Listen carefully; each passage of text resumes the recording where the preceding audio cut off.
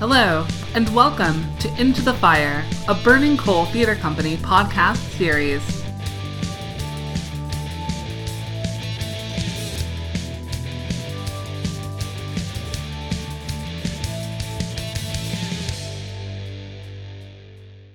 Welcome, listeners, and thank you for joining us for Into the Fire, a podcast by Burning Coal Theater Company. I'm Lillian White, hosting this summer series on arts and politics. And today I'm speaking with Ben Cameron. Hi, Ben. Thank you for being here. Thanks for having me. Just to start us off, could you talk a little bit about your background and your work, which is quite eclectic and expansive, but for those of our listeners who might be familiar with it? Yes, that's the polite way of saying I can't hold a job. As you probably know, I am a North Carolina native. I first came to the arts in my undergraduate life, being an alumnus of University of North Carolina at Chapel Hill. And after a brief period teaching high school, went back to get my graduate degree in theater at Yale. Subsequent to that, after that, I actually had a rather unforeseen trajectory. Trained as a dramaturg, for whatever reason, was hired primarily to direct at a number of places, taught back at my alma mater at Chapel Hill as well as at Virginia Tech before I found my way to the National Endowment for the Arts in the late 80s, where I was initially on the staff, but ultimately director of the theater program. That transitioned me into the world of philanthropy. Subsequently, I went to a corporation that is now known as the Target Corporation, being Target stores. That was part of the corporation when I was there. It was a bigger, but where I ran their charitable giving initially for the Twin Cities, but then for the Target Corporation. I went from there to TCG, which is the National Service Organization for the Not-for-Profit Professional Theater, where I was the CEO for between 8 and 9 years. Left there to be the program director at the Doris Duke Charitable Foundation for the Arts. And then from there came to the Jerome Foundation in St. Paul 5 years ago. Our jobs here at Jerome, we were founded by an artist. Oh, I can show you this, but your podcast people won't see it. Our founder was Jerome Hill, an Academy Award-winning artist, and I'm hoisting the Oscar right here because I brought it home in the office shutdown. An Academy Award-winning artist who was born in St. Paul, Minnesota, but spent much of his creative life in New York City as a filmmaker, also having been a composer, a playwright, a sort of photographer, painter, jack of all trades.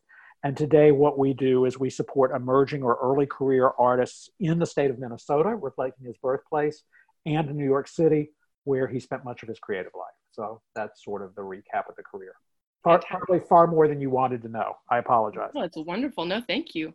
And what's really intrigued me in your public dialogues, which I will say I've mostly seen the talks you've given, I think all of them are since, they start around 2008 and move forward. So I've seen your thinking around crisis a lot, financial crisis, the crisis that technology brought to the performing arts. And something that's really intrigued me is your thinking around the search for new paradigms or the recovery of old or alternative paradigms for organizations to use in thinking about themselves and their communities.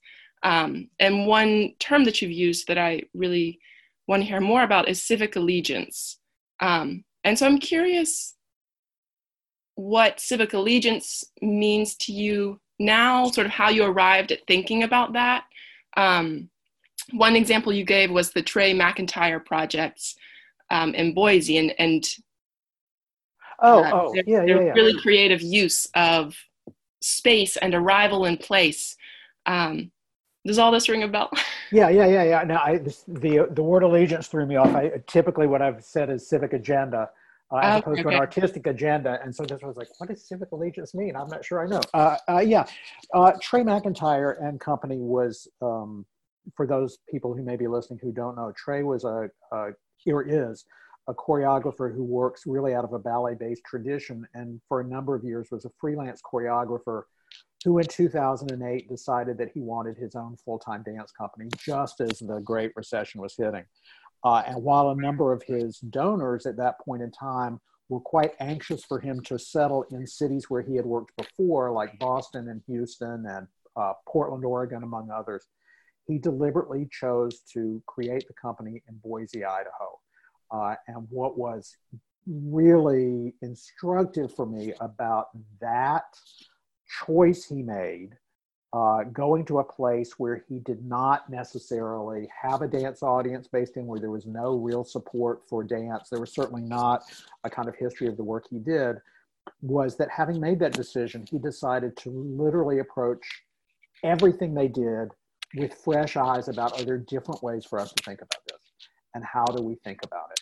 So they didn't arrive with marketing brochures. They did a thing called Spurbans, which were more like flash mobs to draw people's attention. There's a whole string of things they did that I found deeply instructive. But at the core, what I also found really important was they went into this as part of a coalition that brought together a .com CEO. It brought together the sheriff. It brought together the football coach at Boise State, which is a nationally ranked power. And their common mission was they were going to make Boise a world home of innovation. And so while they positioned themselves in certain contexts, was not with an artistic agenda, but with a civic agenda, that this is what our presence means for Boise. And what that really led the city council to do was to repurpose economic development money to make them Boise's economic cultural ambassadors, and to take businessmen with them as they toured around the country and internationally to say, you have a vision of what Boise is. This is really what Boise is. Boise is a home of innovation. Boise is a cultural, vibrant center, et cetera. And it was out of that lens that they attracted a whole set of stakeholders and a whole set of a whole raft of civic pride that, had they said basically the reason we exist is to bring ballet to Boise, I'm not sure they would have had in the same way.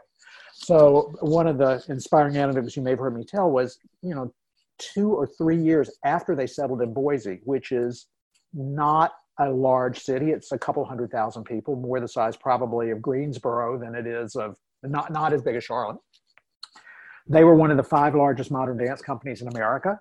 And that when they left for their tour, and they did tour probably 25 or 30 weeks a year, but when they left on the tour, the city had put a big banner over the airport saying, good luck on your world tour to Trey McIntyre Project, Boise's cultural economic ambassadors to the world. And so there was a real civic gathering around them.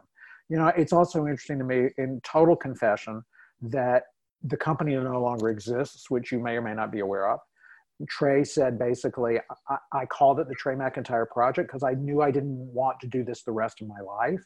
And I got to a certain point and we did it. And I wanted to go on to other things, but he left the company in the black. He brought in choreographers from all over the world to look at his dancers. He negotiated free college educations for any dancer who wanted to stay and get an undergraduate degree, because many dancers go straight from high school into professional dance and don't go through that. So he was really thoughtful about how he ensured that his company was well taken care of. But I do think that it's also a harbinger of a different way of thinking, because at least in my perception is, many artists now are increasingly interested in having an active, expressive life that transcends a particular discipline or a particular structure, and that being expressive artistically may be a more ephemeral moment than an institutional one. And that's actually something I think we should celebrate rather than deplore. Mm. So in all of those ways, I found the Trey McIntyre thing extremely helpful. Yeah. Can you talk more about that? What you just said, this idea of the ephemeral, creative, expressive moment, but this, or that taking precedence over the institutional, heavyweight longevity. Yeah, I mean, this has long been of interest to me, especially in the dance field, because so many dance organizations are started because we believe in that choreographer's work. So Merce Cunningham is a great choreographer. Let's come together to give him a company to make work. Alvin Ailey is a great choreographer. Let's come together to give him the work. Elizabeth Streb, who's on our board now in New York, is a great choreographer. Let's assemble a company for her so she can make her own work. But then the question is, but at whatever point in time, whether Elizabeth says, I'm just done, or whether she passes on or just physically can't do the work anymore, if the company was called to make her work, why do we need the company when she stops? The first time I really remember hearing this, there was a great choreographer named Bella Lewitsky, who was in the late 80s, one of the people to really resist some of the changes being made at the National Endowment for the Arts. And she returned her NEA grant because she didn't feel in conscience she could take it, given some of the objections going on around the NEA. And Bella folded her company in the early 90s by choice, because she said, basically, I'm done. And in that moment, one of the things we are aware of, two things, is what is it that's the animating purpose that keeps us alive? And for me, any organization that chooses to outlive its founder, whether that's 1 year in or 50 years in, that's the moment that an organization becomes no longer an arts organization, but becomes an institution. Because the reason you're continuing to go forward is no longer to fulfill the artistic aspirations of the founders. You're going on for other reasons. And they may be civic reasons. They may be because we have a staff. There could be all sorts of reasons, but there's a different thing that informs you and drives you beyond the personality and the artistic impulses of the founding creative energy. I do think that we're entering a chapter where more artists are, not only artists, we see it in career paths. People are less likely to have a 40-year career at a corporation. People tend to change careers 6 or 7 or 8 times. And in that same way, I think what we're going to see among some artists, at least, is not a desire to institutionalize, is not a desire to say, I want to build an organization that will outlast me, because frankly, once you make that decision, how you spend your time and the amount of time you have to make creative work totally changes. But they really want to respond in the moment to what's most urgent and what they feel around them. And so I think this is something that might actually be an asset to us, not only because it recognizes ongoing urgency, but one of the difficult things right now, as we know, is that there are more arts organizations than the philanthropic sector can adequately support, is one way to put it. And so one of the things we're going to need to be thoughtful about is, how do we reconcile the size of the landscape with the resources available to that landscape? And that's a challenging moment. For that reason, I've always said, anytime a leader changes an organization, the first question that every organization has to ask itself is, why do we have to keep going? Not how do we get through the next month, but why do we have to go forward? What is it in our community that demands we keep going? What is it that makes it urgent that we continue? And if we can't answer that, if it's just, well, because we have a building, or if it's, well, just because we have some people on payroll, I don't feel that's an urgent and vibrant enough claim on resources and on the future to justify continuation. And so I think there is a lot of reasons to continue. Museums, they house work to keep us, somebody needs to keep the Mona Lisa in perpetuity. But for performing arts organizations in particular, locating and responding to the urgent now, I think, has got to be woven into the fabric of every organization. And for us here at the foundation, that involves a deeper reflection, not only about what's your mission, but what are the core values? What's the ethical infrastructure that you exist to serve? What do you stand for?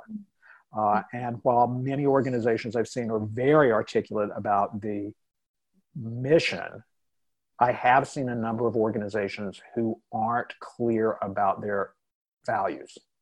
And to be totally frank, when organizations get into big disarray, again, in my experience, it's rarely because people don't understand and agree to the mission. It's because there's a very different sense at work, internally and externally, about what the values are that the organization exists to serve. Wow. I'm sorry, I probably went way off topic on your question. No, not at all. And I'm curious how you're experiencing at the Jerome Foundation, or sort of how you're seeing the landscape in the field think about civic agenda and think about values and this big question of why, in the midst of so many kinds of crises, and in the midst of, a grapple to survive, which means a lot of different things. For some, it has different stakes. Survival has different stakes for different people and artists and institutions. So how are you seeing this moment? What are you noticing?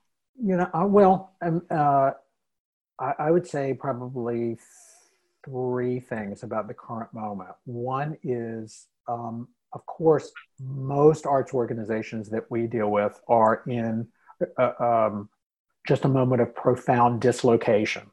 We're having a sort of, some people are using the term twin pandemics, meaning there's a social pandemic about our new consciousness about racial equity and about white supremacy and structural racism, which has a drive and an impulse and a level of its own. And then, of course, we have the COVID crisis, which makes it, which is a pandemic in a different sense, but which literally makes it impossible for many arts organizations to move forward in the ways that they have operated in the past. The obvious example, which I don't need to say to you about Man Burning Coal, would clearly be you can't ask an audience into your space.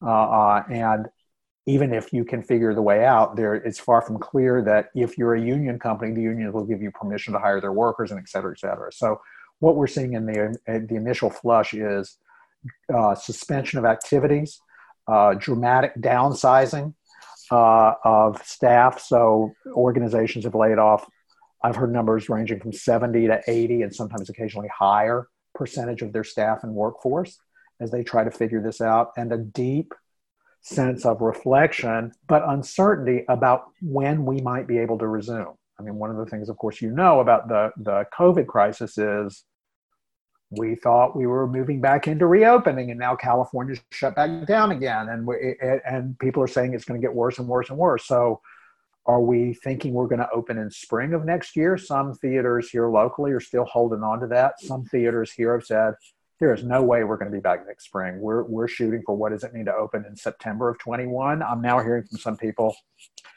that's too soon in their books. And so even the time frame about what we're going to have to do or how long we're going to have to weather this is unclear.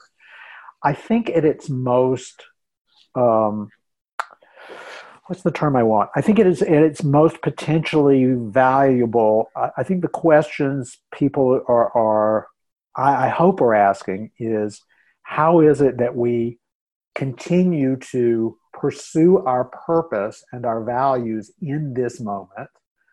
I think the second question people I'm hoping are asking is, what are the things we're actually uncovering in this moment of wild experimentation and sometimes doing things we're not used to doing? But what are we uncovering that we might not want to let go of on the other side? I teach a class at my alma mater at Yale still, and this year I had to teach it online and through Zoom like this. And it's a kind of, I go in, I get them for 4 or 5 hours at a time, 3 times a year. So it's like an intense thing with them. And so, but all 3 classes I had to do. And coming out of it, I said to the administration, I said, I really I hated the idea I was going to have to do it. And yet at the same time, there were things in that class. It was one of the richest experiences I've ever had, because I was seeing my students in their homes. And so I was seeing who's neat and who's sloppy. What's the art that they have on the wall? Who's got a pet? Who doesn't have a pet? There was a level of personal intimacy and understanding that gave me that I don't get when I stand in front of a classroom. I think we are different people when we're at home versus when we're in a classroom as well. And then in addition to that, because they were spread all over the country, we started every class, and I would say, let's just take 15 minutes and let check in with each other. What's going on with each of you? And I was privy to a kind of emotional texture exchange that they would have had having dinner together in the Hall of Graduate Studies or walking to class together, but I never would have been privy to. So for me, there was a depth of emotional reveal and honesty and intimacy with those students that I've never had with students before. And so partly I'm going, okay, when we get back to the classroom, how do I not lose that because of its richness? And so I'm hopeful that organizations are saying, in this moment, whether we like it or not, what are we finding that we want to keep hold of?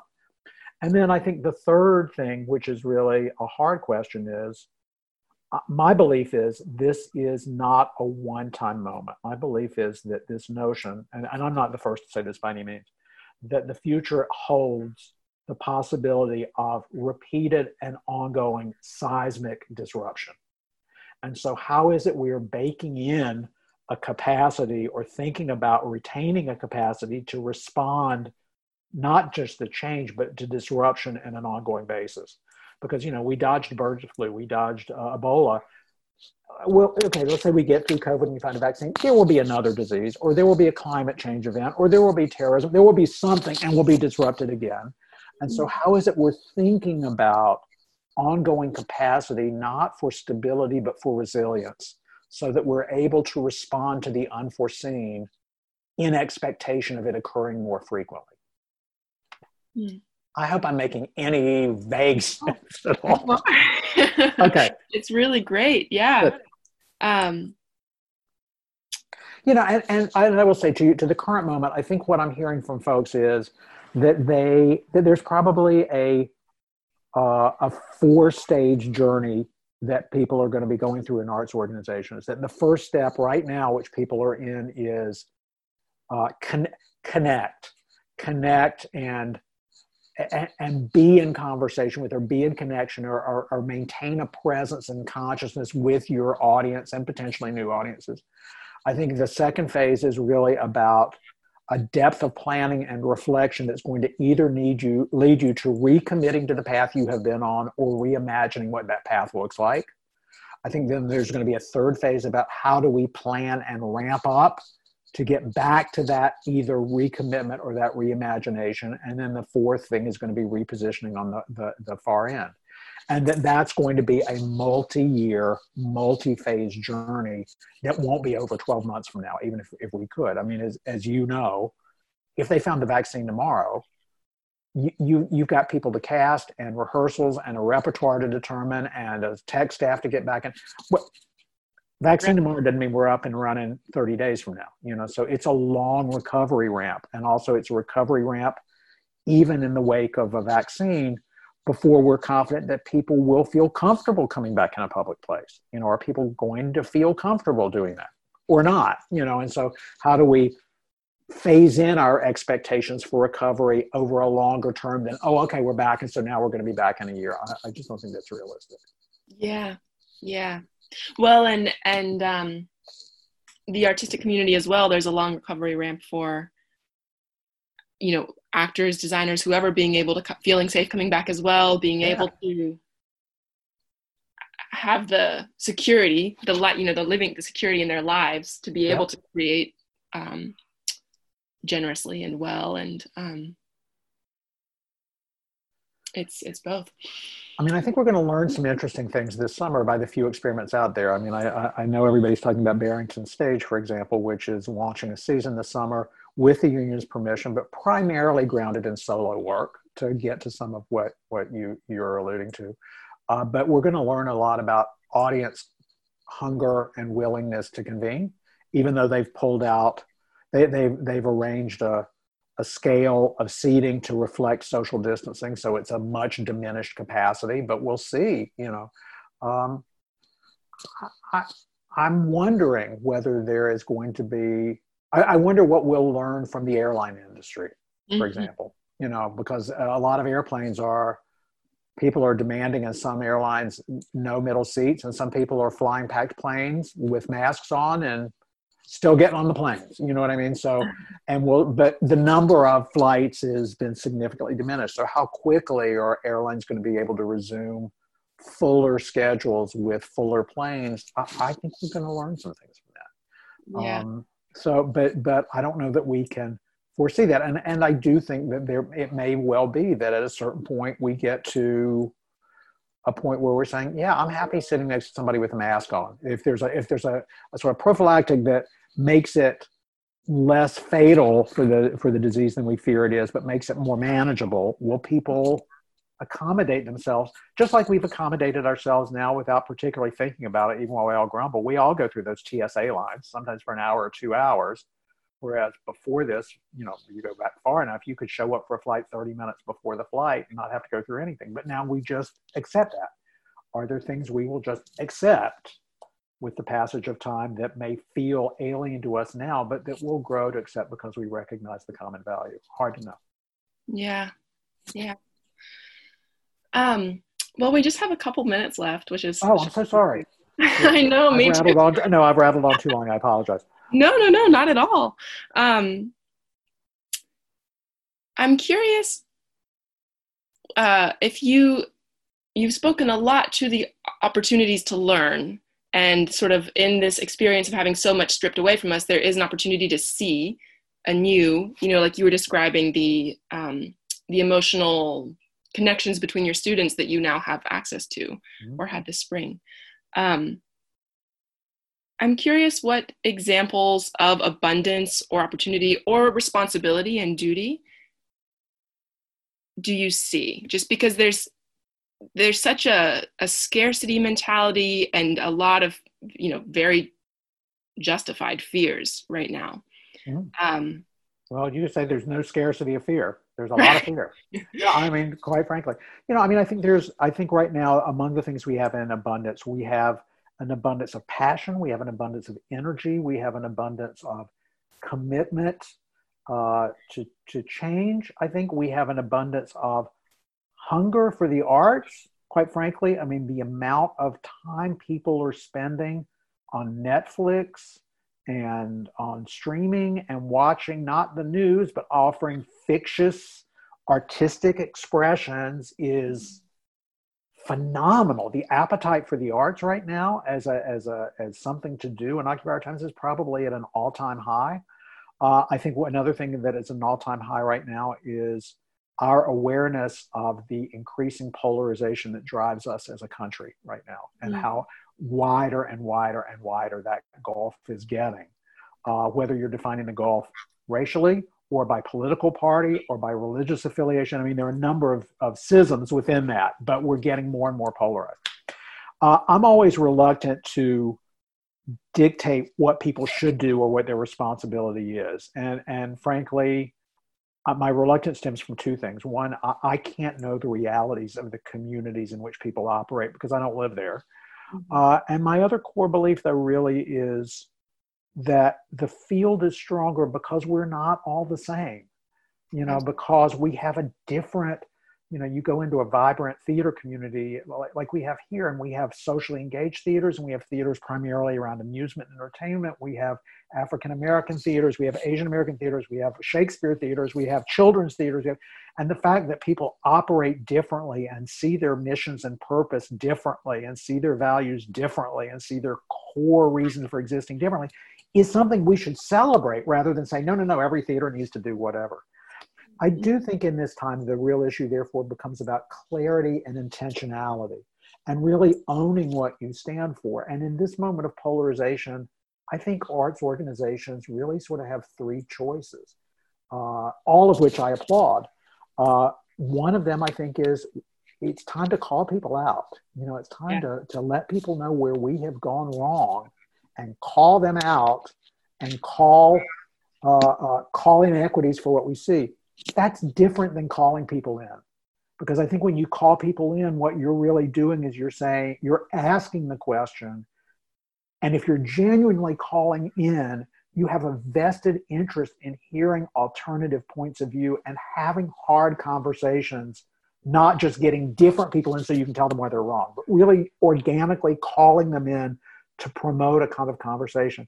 And there are other groups that just call together and sidestep some of these issues at all. And do I think there's huge value in sitting in an audience with people that are very different than I am, politically, socially, sexually, all sorts of reasons, and laughing at the same thing and crying at the same thing and sitting through a musical comedy together and finding that common organic sense of joy to be a human being? I do.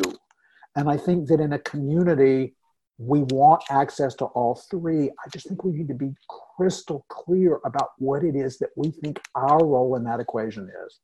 Because especially I often see either people dismissive of the call together function or people pretending to call in, but really what they're doing is calling out. They want a different audience so they can tell them how wrong they are. And I think there's just great organic value in owning deliberately and proclaiming what we exist to do. I know we're over time, but this will be the last thing I'll say. I do think that the one place we have failed as an organization, both to build as a field, but individual organizations, is to be transparent about our values. I think, when I go into I've always used the example when I go to the YMCA, which is where I'm really loyal. I go in, and in the locker room and over the pool and in the weight room, there's a banner that says responsibility, community. And they tell me what they stand for. And I know that unlike 24 Hours Fitness, which stands for being open 24 hours, okay, I know ethically what they stand for. Mm-hmm. And if we're serious about engaging people, what would it mean if you walked into a theater and you saw on the wall diversity, community? What if you saw the 2 or 3 things that theater stood for? Would that inspire you to support them in a different way? Would it attract people that might believe that they don't have common ground with you? Would it lead to a different kind of connection to your community? I think it would. But I think that requires us to be crystal clear about what those values are and then unafraid to proclaim them publicly. Have you seen examples of either theaters or other, gyms, whatever, that go a step further? Because I think about how easy it is in a way to state your values, whether it's on your social media or it's on the wall of your building. But how do you go a step further in really embedding your team, your public, your whoever, how do you practice those? Well, I think 3 things about values. One is, I think, number one about your core values is, and I'm talking about core values.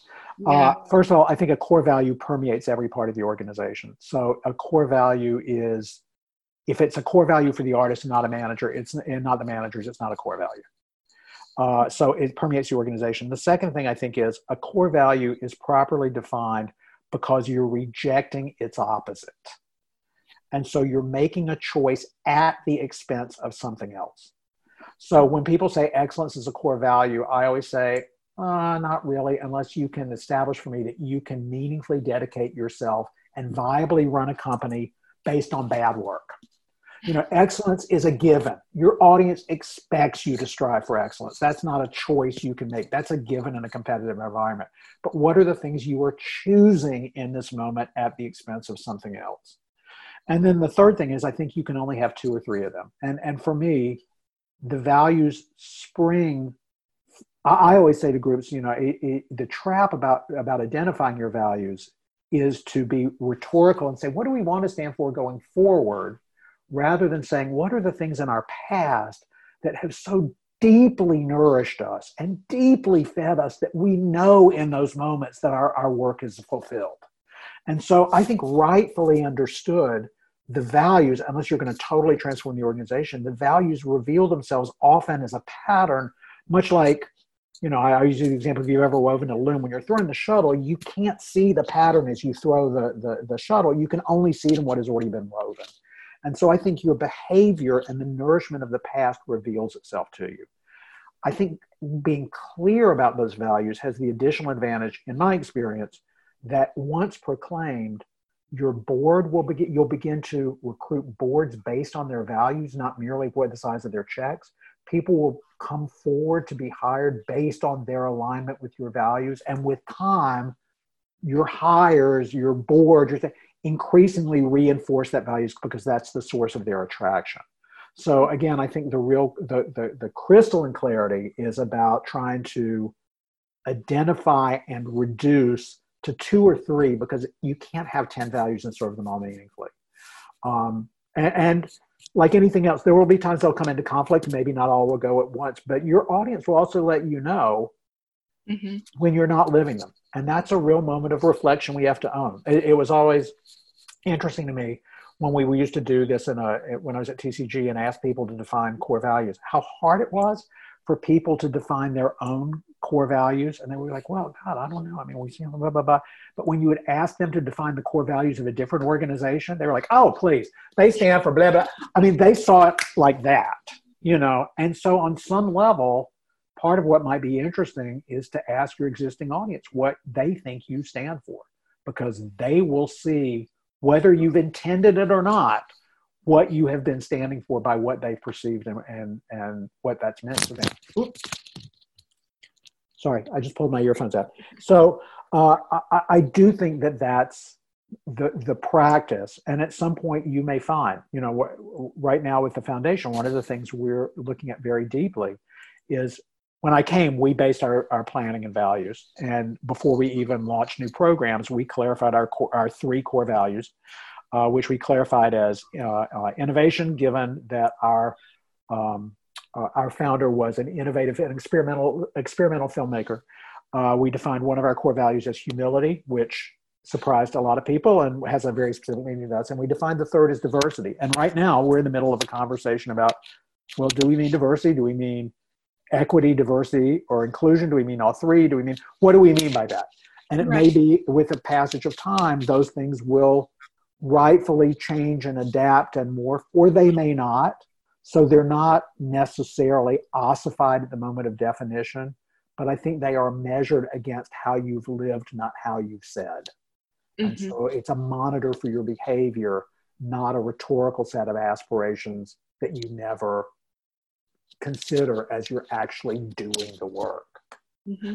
On a very literal level, if you ever come to see our offices, you walk into our office and the first thing you see is our boardroom, which is encased in glass. And on the door in the boardroom, in big letters, it says diversity, innovation, humility.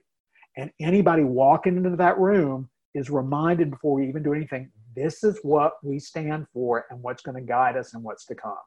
And we put it in all our guidelines. We ask in all our evaluations to what degree did we fulfill those things or not. I mean, it's the ongoing reference point as much as what did people do with the money. Right. So for us, that's how we pursue it. So. Yeah. Wow. Well, thank you so much, Ben. Sure. It's been really a treat. Sure. Please ship some North Carolina barbecue to Minnesota. I miss barbecue. I mean, real barbecue. You know what I mean? More Absolutely. Than I can say. Yeah. Are you a Raleigh native? No, I grew up in Darlington, South Carolina. It's about 2 hours. I know Darlington. Of course, I grew up in North Carolina, as you know, and going to Myrtle Beach was the big place to go, and relatives in Greenville, and debate tournaments in Columbia. So yeah. And I'm from High Point originally. So anyway, thanks for having me today. Absolutely. Thank you so much.